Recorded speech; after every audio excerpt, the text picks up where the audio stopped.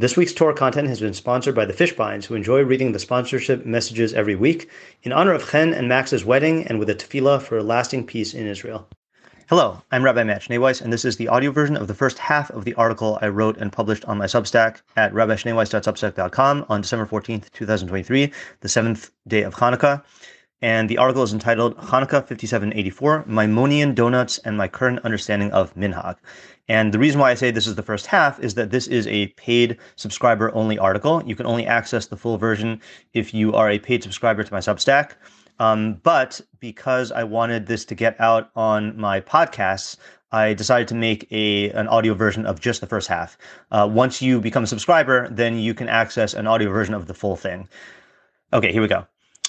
Chanukah 5784, Maimonian Doughnuts and My Current Understanding of Minhag. When my high school students inquire about any aspect of Jewish practice, I frequently preface my reply to them by asking them what they think is the correct classification of the practice in question. I give them four choices: Deoraisa, Torah law; Derabanan, rabbinic law; Minhag, custom; or what I call bagels and lox. That is, Jewish cultural practices which, beloved as they may be, have nothing to do with the halakhic system. For years, I thought that the custom of eating donuts, latkes, and other fried foods on Hanukkah fell squarely into the category of bagels and lox. I was well aware of the conventional explanation that oily foods commemorate the miracle of the oil, but I didn't find this reason sufficient. I assumed that in order for something to be a genuine minhag, it must have a basis in halakha.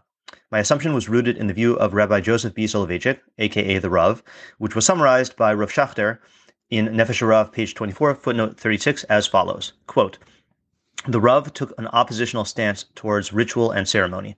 Accordingly, he held that the idea of minhagim was not merely ritual, but rather all of them must have some kiyum, fulfillment of some halacha, or be rooted in some concern for a view in the Gemara or the Rishonim. Any custom which doesn't meet these criteria is but a mere ritual or ceremony and not a minhag." End quote from Rav Schachter. I reasoned that reminding us about the miracle of the oil wasn't enough of a halachic kiyum to endow a mundane entity, fried food, or a mundane activity, eating fried food, with the status of a legitimate minhag. It would be one thing if there were an obligation of seuda, a festive meal on Hanukkah, but it is difficult to argue that such an obligation exists. As the Tur writes in Orach Chaim 672, quote, "Excessive and lavish meals are optional," meaning not obligatory. "For the days of Hanukkah were only established for praise and thanks, not for mishteh v'simcha, feasting and celebration." End quote. The actual laws of Hanukkah, kindling the Ner Hanukkah, saying Hallel, reciting Al Hanisim in our Tefillos and Birkas Hamazon, simply do not provide an ample halachic basis for a minhag of eating specific foods. Based on this reasoning, I regarded Hanukkah donuts as nothing more than a holiday edition of bagels and lox. But alas, as the Sar HaMashkim, chief cupbearer, says in this week's Parsha, Es chata'ai ani mazkir hayom, my errors I mentioned today, I have come to realize that I was mistaken. The source that prompted me to rethink this issue is none other than Rabbi Maimon ben Yosef, the father of the Rambam, who testifies to the antiquity of the Hanukkah donut minhag. See, the title of this article is not a typo. They're Maimonian, not Maimonidean. The following excerpt is from the Hanukkah section of Rabbi Maimon's Compendium on Tefillah, published in Sarid Upalit Volume 1, translated from the Arabic manuscript into Hebrew by Rabbi David Hasaboni. Quote, "One must not deride any minhag, custom, even a minhag kal, trivial custom. Everyone who has the means is obligated to make a festive and joyous meal and food to publicize the miracle that Hashem did with us in those days. The widespread minhag is to make sufganin, al-svenj in Arabic, or iskritin in Aramaic, which are honey-fried wafers. This is a minhag of the ancients, and since they, the donuts, are fried in oil as a way to recall his blessing. The donuts are fried in oil as a way to recall his blessing." End quote. Rabbi Maimon is talking directly to people like me, to those who are inclined to downplay or dismiss what appear to be trivial customs. It is interesting to note that unlike the popular explanation, which links oil-fried food to the fact that the miracle of the menorah involved oil, Rabbi Maimon characterizes such food as, quote, "a way to recall Hashem's blessing," end quote.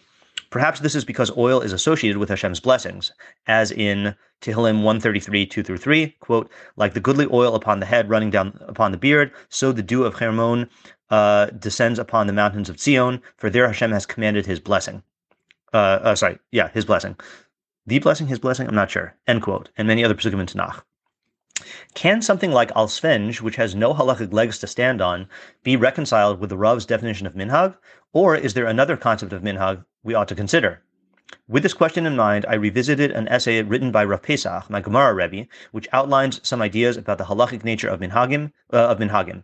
Since this essay has not been published publicly in a final draft form, and since my thoughts on this subject are in the works, I've decided to keep the rest of this article behind a paywall. And if you are interested in accessing the part of the article behind a paywall where I explain my current understanding of minhag, I gained from Rav Pesach's essay, then go to rabbishneiweiss.substack.com and become a paid subscriber for the Substack. Or you could, if you haven't used it already, you can do a free 7-day trial and gain access to all of the paid subscription articles for those 7 days before you're prompted to decide whether you actually want to be a paid subscriber. And remember that, it's not, the idea here is not to just get money, but I am using this paid subscriber model as a way to write about ideas that I wouldn't feel comfortable otherwise writing about, and also to support my Torah content, because as I've mentioned many times, it does cost to host these podcasts and also to have the time to be able to write these articles instead of using the time for tutoring. So if you would like to support me through becoming a paid subscriber, then go to rabbishneiweiss.substack.com, become a paid subscriber. It's $10 per month or $100 for the year. And yeah, thank you. Have a happy Chanukah. If you've gained from what you've learned here today, please consider contributing to my Patreon at www.patreon.com/Rabbi Shnei Weiss. Alternatively, if you would like to make a direct contribution to the Rabbi Shnei Weiss Torah Content Fund, my Venmo is at Matt-Shneiweiss, and my Zelle/Chase QuickPay and PayPal are mattschneiweiss@gmail.com. Even a small contribution goes a long way to covering the cost of my podcast and will provide me with the financial freedom to produce even more Torah content for you. If you would like to sponsor an article, shir, or podcast episode, or if you are interested in enlisting my services as a teacher or tutor, you can reach me at rabbishneiweiss@gmail.com.